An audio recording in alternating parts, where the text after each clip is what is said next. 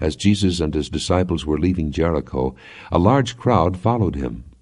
2 blind men were sitting by the roadside, and when they heard that Jesus was going by, they shouted, "Lord, Son of David, have mercy on us."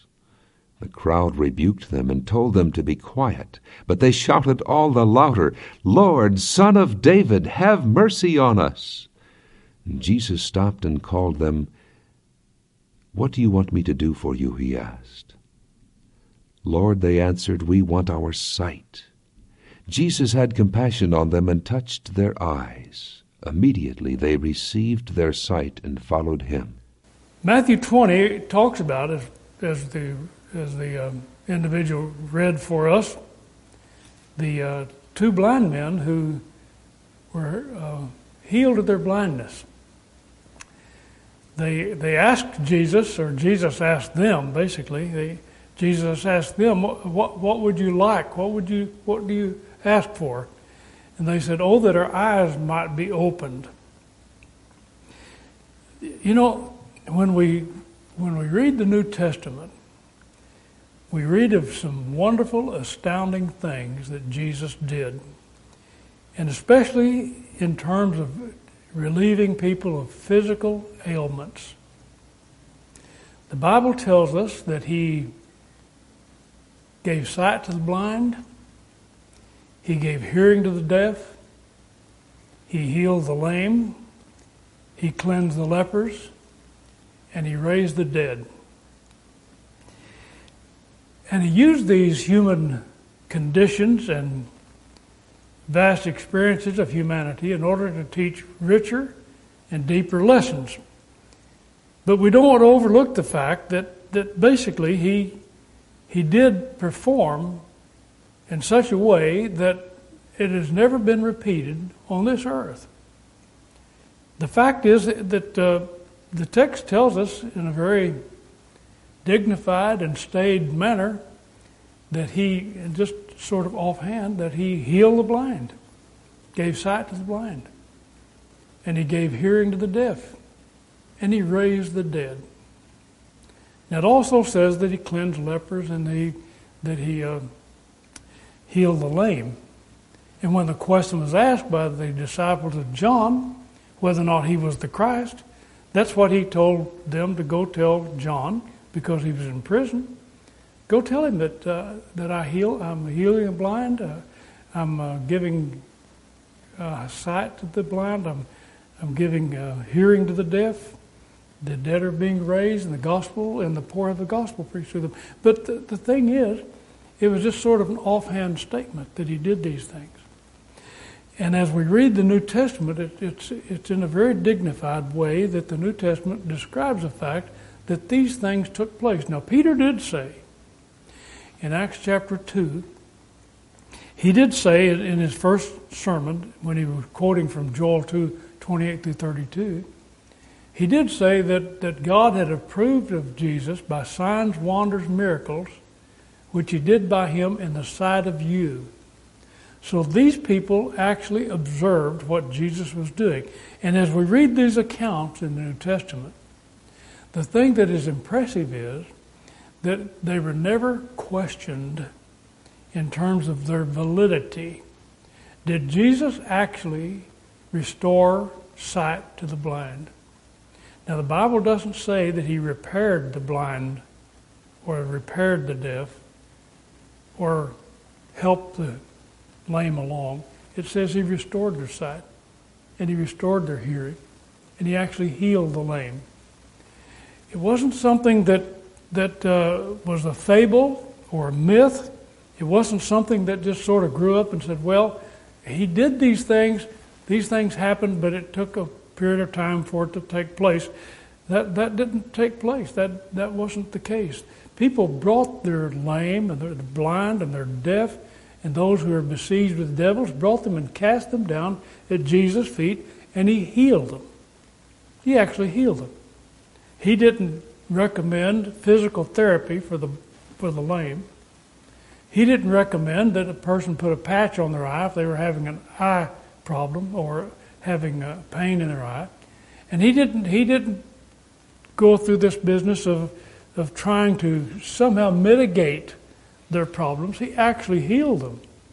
And that was never questioned. And that's something that we have to keep in mind. That was never questioned. The fact that Jesus performed these fiats of physical healing was never questioned until the 17th century of our day. 1,700 years later, men rose up and said, well, maybe he didn't really do that. But it was never questioned. Well, people then began to think, well, perhaps these people weren't smart enough to question something like that. To think that someone didn't understand what a blind person was going through, or what a deaf person was suffering, or what a lame person was having to put up with, is ridiculous. They knew as well as we do what was going on, what maladies were afflicting people, and what Jesus did. And he did it immediately. Now, I want to focus on sight, because sight is one of the most valuable assets that we possess. And that's what our text is talking about. The two blind men said, Lord, that we might see. Help us. We want to receive our sight. So sight is one of the most valuable assets we have. I think we understand that. The loss of our sight brings extreme difficulty in coping with even everyday tasks and procedures. Our sight is necessary for us to relate to the world around us and to adapt to our environment and to take care of fundamental activities in our lives. It shuts us off if we don't have sight. It shuts us off from pleasures that eyesight brings into our lives. And even though those who are having difficulty seeing and are suffering some degree of blindness, even though they are coping, it is with great courage and determination and strength of character that they're able to cope. Sight is a great disability. The loss of sight is a great disability. And those who have sight have a distinct advantage over those who do not. It's a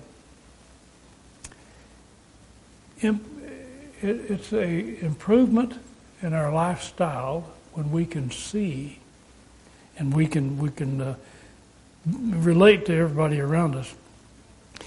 Jesus opened the eyes of those who were blind. Basically, he gave them sight. And it wasn't just those who could barely make out something in a distance or were having trouble reading, but it was those who could not see. They were in darkness. There was a fellow, one of them, there are several instances in the New Testament of those who were blind and had their sight restored. Not a great number, but several. And there was one man who was blind from his mother's birth. That's recorded for us in John chapter 9. And he was at what was called the Pool of Siloam, where Jesus encountered him. And Jesus gave this young man, I suppose he was a young man because he had living parents at that time, he gave this man his sight. He was born blind from birth. He came into this world not being able to see, in total darkness. Jesus healed him, gave him his sight. The people that were observing that, especially the detractors from Jesus, which is those who wanted to dispute the fact that he was, in fact, the Son of God, they made the statement that somehow this man had brought the problem upon himself, or they wanted to know who it was that performed the miracle of giving him his sight back. And Jesus was then recognized as the one who did it. The man said, I don't know who he was specifically, but I know something. I don't know a lot about him. He said, but he's the one that gave me my sight.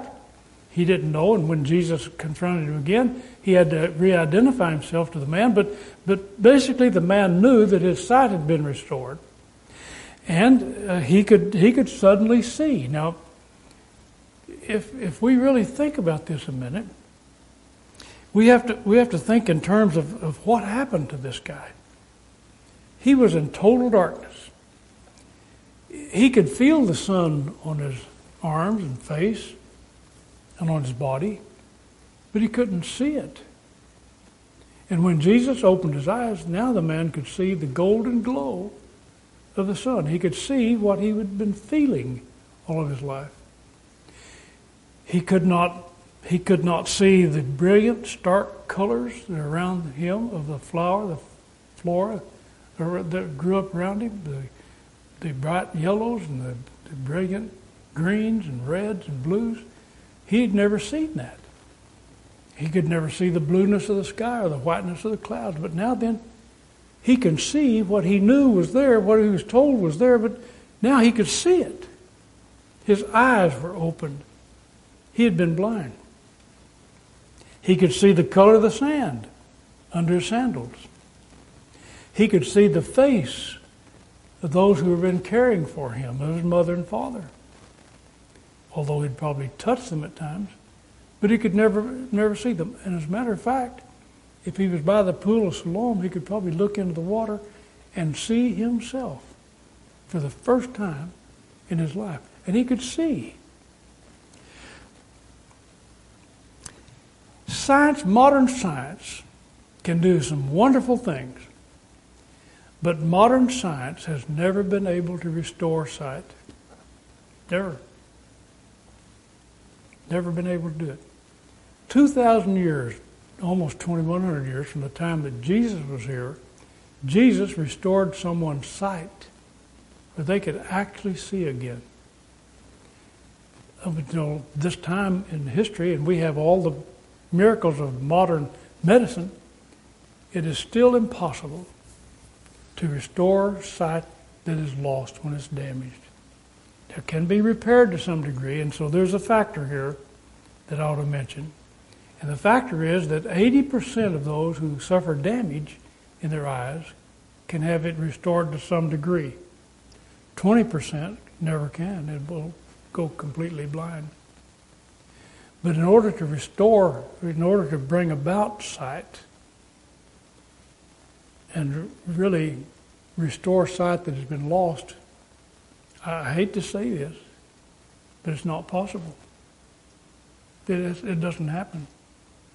And yet Jesus, and I believe that he did, yet Jesus gave these people their sight. And not only has it not been known to our day, but this man, when he was questioned, and those who were questioning him were the enemies of Jesus, he finally made a statement to them. He said, "Why, this is a wonderful thing." He said, "It has not been known from the beginning of the world that anyone has restored sight." It had never been known. Now, the question that we have before us at this point, if it is a question, is how did Jesus do it? And the answer is he is God. He is the Son of God, and he has the ability that God gave him to restore that blindness. Blindness is generally defined in our day and time as having 2200 sight, 2200. That's 20/200. So at that point, if you have that sort of sight, and actually it's a measurement from what's called the Selin graph. It's a measurement of what you can see from 20 feet away, a chart, and what others can see. And so those who have 20/20 vision or have good vision, those who have 2200 vision, in other words, 20/20 means that you can see from 20 feet what somebody else maybe can see. If you've got 2200 vision, what you're 200 feet away that you're trying to see the chart. And that's, of course, if you're 40 feet away or 50, 60 feet away from the Selin chart, you're going to have a hard time reading it. Anyway, the idea is 2200 sight is legal blindness in our vernacular and in our way that we measure it today. And some have been able to help repair sight when it's been damaged severely, have been able to bring it back with mechanical means and electronic means to about 2250. So that would mean you'd look at a chart from 250 feet away, and see what you could see there. Well, But that simply means that you're seeing a shadow or a blur. Now, when Jesus restored sight, he said, you've been sitting in blindness. You've been blind. He didn't say you've been sitting in the shade or in the dark, or he didn't say you've had things hidden from you, that you're trying to find something over here that's kind of masked and that you can't quite make out. He's talking about, when he says he restored blindness, he's talking about restoring people to where they can see clearly. From blindness to sight. Now, Luke 4 verse 18 says, the Spirit of the Lord is upon me, because he has anointed me to preach the gospel to the poor. He has sent me to heal the brokenhearted, to preach deliverance to the captives, and recovering of the sight to the blind, to set at liberty those that are abused or bruised. And then in Luke chapter 7, verse 20 and 21, when they came to Jesus, that is the disciples of John, they said, are you the one who should come, or should we look for another? And at that same hour he cured many of their infirmities and plagues and evil spirits, and unto many that were blind he gave sight. So, keep in mind what he's saying. He's not saying something's in the dark that you're trying to see, or something's hidden that you have to uncover, or that you have to discover. He's not saying there's an enigma that you need to unravel, or a mystery you need to solve. He's saying you're blind. You are in the dark. You cannot see. Now, what he's doing, and what he has done when he came to this earth, was that he used these physical limitations that people have in order to teach something that was of a deeper truth. So he used a lot of illustrations from nature around us. He used the growth of seed, of wheat, harvest of wheat. He used the business of fishing and catching fish. And he talked about merchants making money in the market and so forth. He talked about a lot of things that are involved in man's common enterprise. And here he's going to talk about the physical ailments that people have and how he took care of those and relieved those. And it was for a different purpose. So what he's talking about when he relieves blindness and he heals the blind man, he's demonstrating what he can do in another realm. And that other realm, as what I've been discussing so far, is not what we thought it might be. That is, there's something that needs to be discovered that we can't see. But he's talking about the fact that we can't see, we can't comprehend what is before us, and we can't understand it and see it plainly in our mind's eye, for instance. In John chapter 1 verse 5 says, he came to the darkness, and the darkness comprehended it not. So that's one of the basic points that he's making when he talks about blindness. The blindness that he's going to cure with us in his word and in his presence on this earth and in his teaching is, he's going to cure the blindness that we cannot comprehend something. We cannot understand it. We cannot grasp it. We cannot assimilate it. That's one way. The second way that he talks about being blind is when we are sightless in terms of getting ourselves involved in something that darkens our understanding of where we are and what we're doing. Now both of these two factors that I believe that Jesus is talking about when he's using the illustration of coming out of darkness into the light and from blindness into sight, the two factors I believe that he's talking about is, number one, we just don't comprehend God. We don't get him. We just don't get God. We don't look for him. We don't want to find him. We're content to sit in the darkness. That's when we're blind. And the other is that we deliberately get ourselves involved in something that turns the lights off in our lives. Now this is stated, I think, in one text, that at least one text tells us that both of these components are there. That's in 2 Thessalonians chapter 1 at verse 8, that talks about God is going to execute vengeance in flaming fire, taking vengeance on those that know not God. That's the first one. And second, and that obey not the gospel of our Lord Jesus Christ. Those that know not God and those that do not obey the gospel. The first is the blindness that Jesus confronted when he came to this earth, and that is that there were people who had decided that they were not going to comprehend. Not going to, and there are people today the same way. We can get ourselves in the same spot. We simply do not want to register God. We do not want to see God. We do not want to understand Him. But basically, we're not wanting to understand ourselves because we are blind. We're content to sit in the darkness. Matthew chapter 13 at verse 14 and 15 says, "In them is fulfilled the prophet of Isaiah," and we're talking about this first factor, which says, "By hearing ye shall hear and shall not understand, and seeing ye shall see and shall not perceive. For this people's heart is waxed gross, their ears are dull of hearing, their eyes they have closed. Lest at any time they should see with their eyes, hear with their ears, should understand with their heart, and should be converted, and I should heal them." Now, basically Jesus was talking to the people in Israel, intelligent people, understanding people, people who had the Old Testament, that they were able to read the Old Testament and understand that God existed.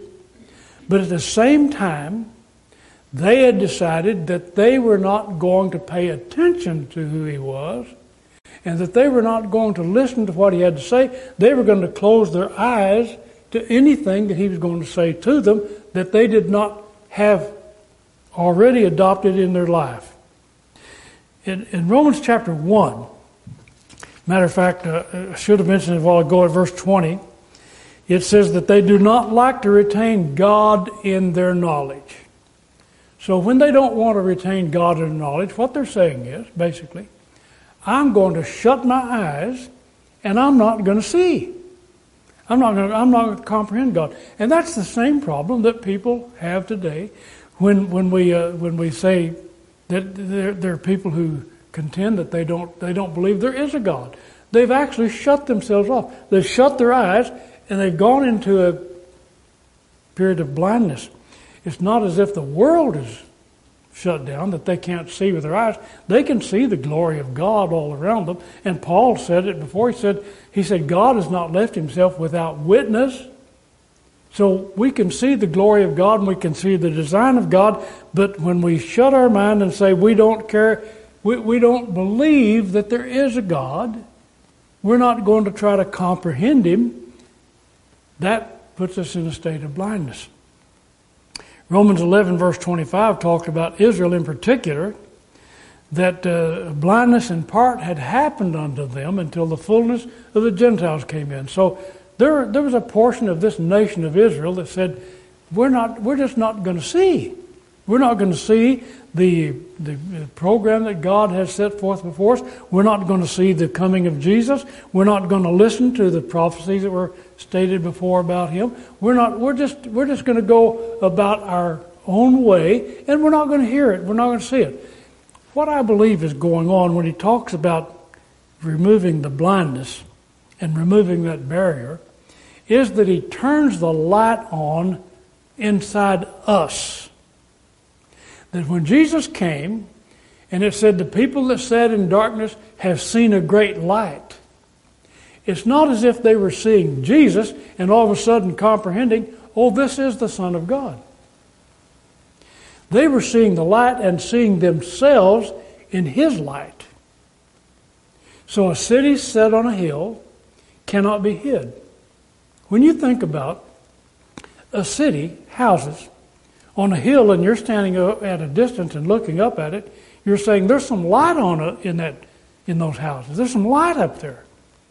Well, Jesus is the light. We know that. He is the light of the world. And if He's in that house, He is the light. When the Bible says that you are the light of the world, when he was talking about his disciples in Matthew chapter 5, verse 14, he said, you're the light of the world. A city that's set on a hill cannot be hid. What he's talking about was the fact that individuals had let the light be turned on in their lives so that they had light in their own personal lives. And they are the place where Jesus Christ dwelt. And so when he says a city set on a hill is, you are the light of the world, you're a city set on a hill, you cannot be hid. When you're looking at the city and you're looking at these people, and you're looking at the fact that there's a light in them, they're the light. How? Because they have Jesus in their hearts, and they've opened their eyes. They're not blind. They can see themselves. They know what's going on. Matthew 5:15 says, neither do men light a candle and put it under a bush, but on a candlestick, and it gives light unto all that are in the house.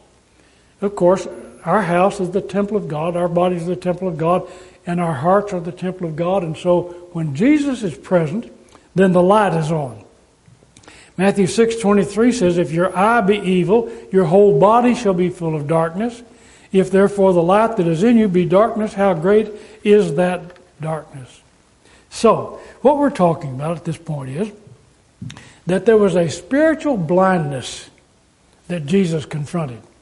And that spiritual blindness was a refusal to consider the possibility. They had that refusal to accept responsibility and the possibility that they were wrong and Jesus was right. He was the Son of God. So as long as they sat in that dark environment with their lights shut, there was no light in them. They were blind. I don't get it. If I don't get it right, if I'm not right, I'm not going to admit that I'm wrong.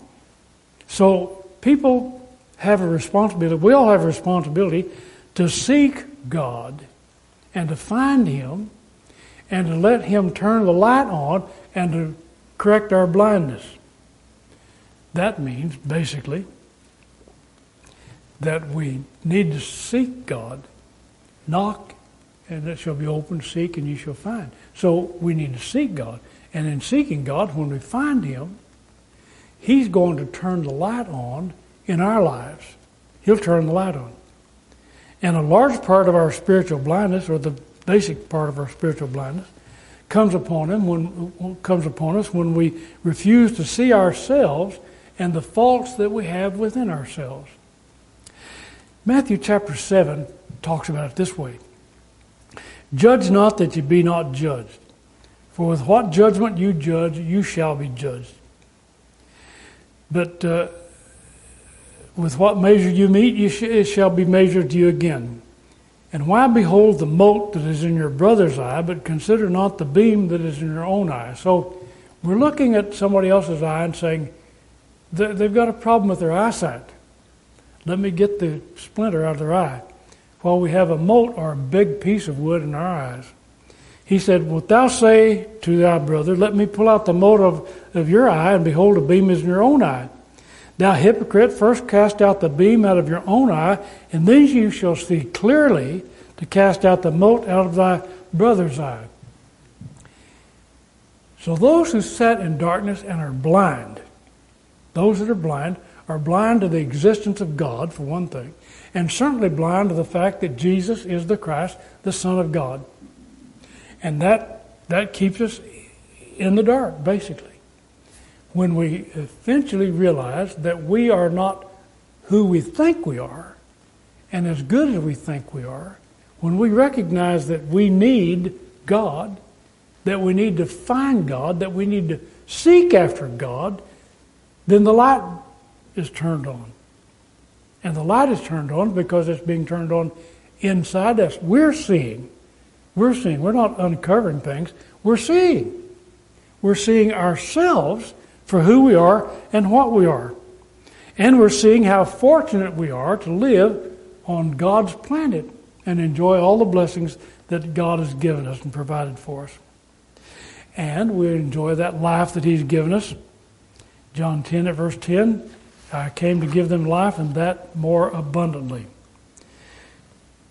The shades of prejudice and opinion pulled over our eyes keeps us from seeing. Now, God has given us a mirror to look at ourselves so that when we can see ourselves as we really are, then that means our blindness is disappearing. Again, we're not looking at something that might have been veiled from us. It's not like we're looking through a shower curtain to see somebody behind the shower curtain or behind the shades, or on the other side we're seeing an image somewhere else. That's not what he's talking about. He's talking about opening our eyes so we can see where we are and who we are and where we're going. We're seeing ourselves in God's light, basically. So in James chapter 1, verse 23, verse 25, he says we have a mirror to see ourselves. He says, if any man be a hearer of the word, if he just hears the word and doesn't do it, he is like unto a man beholding his natural face in a glass, in a mirror. He beholds himself and goes his way, and straightway forgets what manner of man he was. But whoso looks into the perfect law of liberty and continues therein, he being not a forgetful hearer, but a doer of the work, this man shall be blessed in his deeds. Now, Mark chapter 8 at verse 18 is a little text that just pops up in my mind at times. Jesus was on a boat coming across the lake of Gennesaret, and he was warning his disciples at that time. He was saying, now be careful, watch out for the leaven of the Pharisees. Of course, he was talking about their doctrine.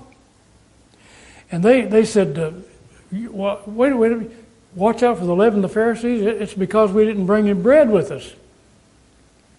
And Jesus said, you have eyes to see.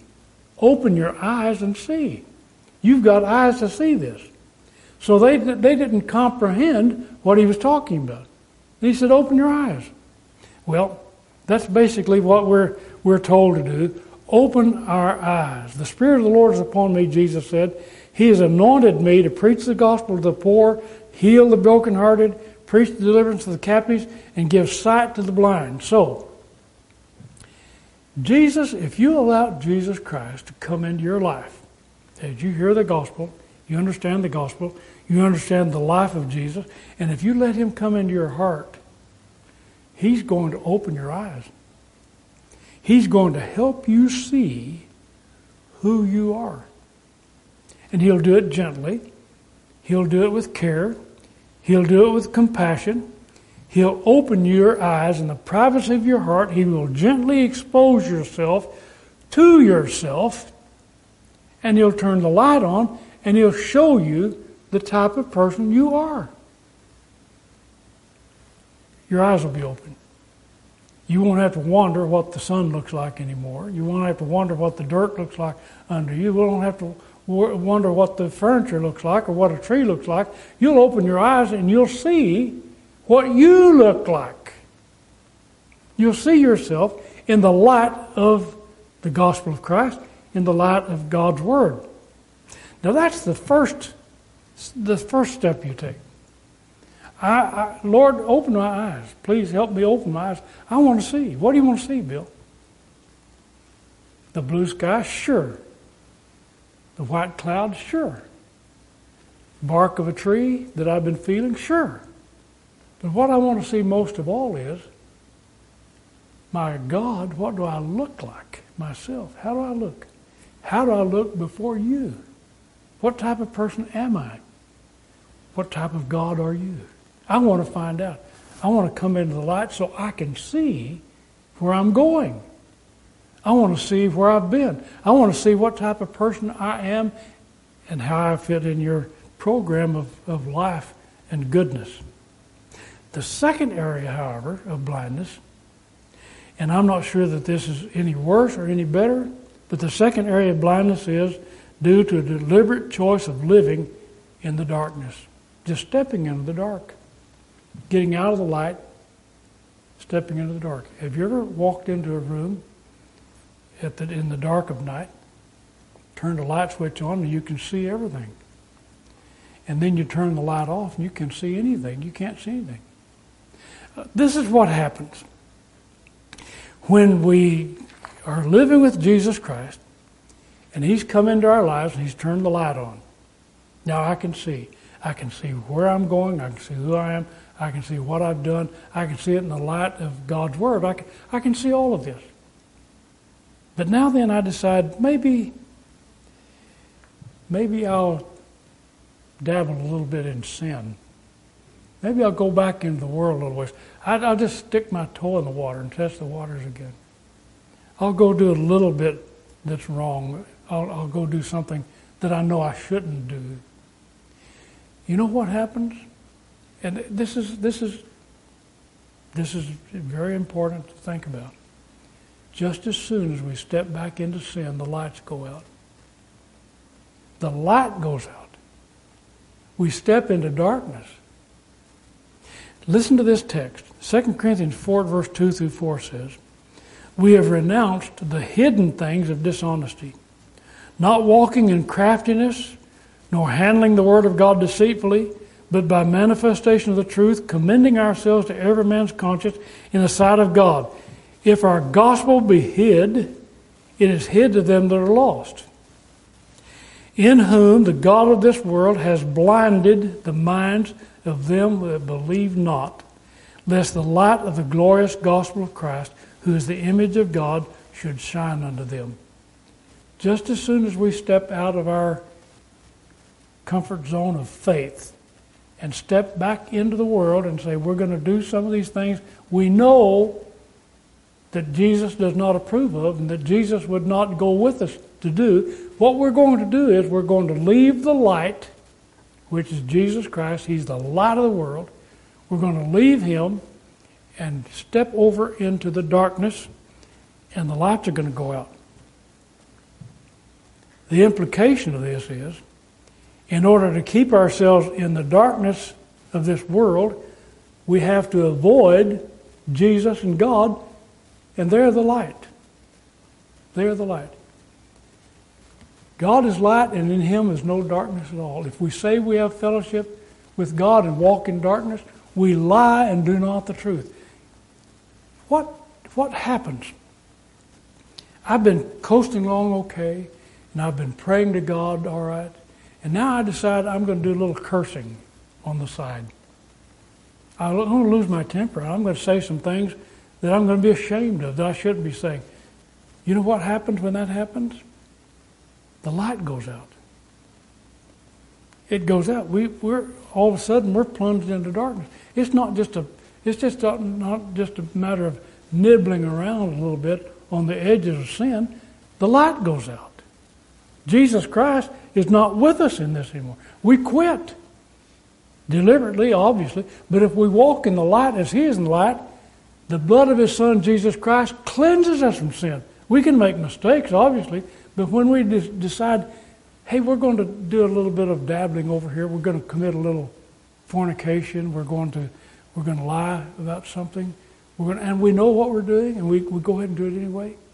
It's like Peter said, it's like the hog returning to wallow again in the mire, and the dog to his own vomit. But at this point, what we're talking about is the fact that the light's shut out in our eyes. We can't see. That's dangerous. Ephesians chapter 5, begin at verse 1, says, "Be ye followers of God as dear children, and walk in love, as Christ has also loved us, and give Himself for us for an offering and a sacrifice to God for a sweet-smelling savor. But fornication and all uncleanness or covetousness, let it not be named among you as becomes saints. Neither foolishness, nor foolish talking, nor jesting, which are not convenient, but rather giving of thanks. For this you know that no whoremonger, nor unclean person, nor covetous man who is an idolater, has any inheritance in the kingdom of God and of Christ. Let no man deceive you with vain words, for because of these things comes the wrath of God upon the children of disobedience. Be ye not therefore partakers with them. For you were sometimes darkness, but now are ye light in the Lord. Walk as children of light." Stay out of the darkness, because the darkness will, my friend, envelop us. It will enclose us in. It will capture us again, and blind us, and then we won't know where we're going. That's why the world stumbles around. That's why the world is inept at doing anything that's right and not knowing what's right, and how that we try different things and different methods and different means. It's because we're not in the light. We're not in the light of Jesus Christ and letting Him guide us and control our lives and keep us out of the darkness. The tragedy of darkness, the tragedy of blindness, and blindness is commensurate with the idea of darkness, is that if we do not open our eyes and exit the darkness of this world, it only gets darker. It doesn't get any brighter. And as the longer we live, and the longer we live in the world without Jesus, the darker it gets. The less we understand, the less we comprehend God, and the less we're able to extract ourselves from the clutches of the devil and sin. So that in the final analysis, the darker it gets in this life, the darker it's going to be in the life that's to come. Matthew 25 verse 30 says, "Cast ye the unprofitable servants into outer darkness." So the conclusion of life, if we're in the darkness when we die, we're going to be cast into outer darkness. The darkness forever. Jude chapter 13, or not chapter 13, but verse 13 says they will be cast into the darkness, in the outer darkness forever. So there's a blackness of darkness that's mentioned in Jude 13 that we'll be cast into if we're in the darkness when we die. We certainly don't want to be in that situation. So basically, our prayer to God, my prayer to God is this: Lord, please help me open my eyes. May God help you open your eyes to the great love that He has for you in Jesus, to the fact that He is your God and that Jesus loves you, that you can extract yourself. You can be taken out of this world into the light of God's Word. You can walk in darkness as He is, walk in light, out of the darkness. Walk in the light as He is in the light.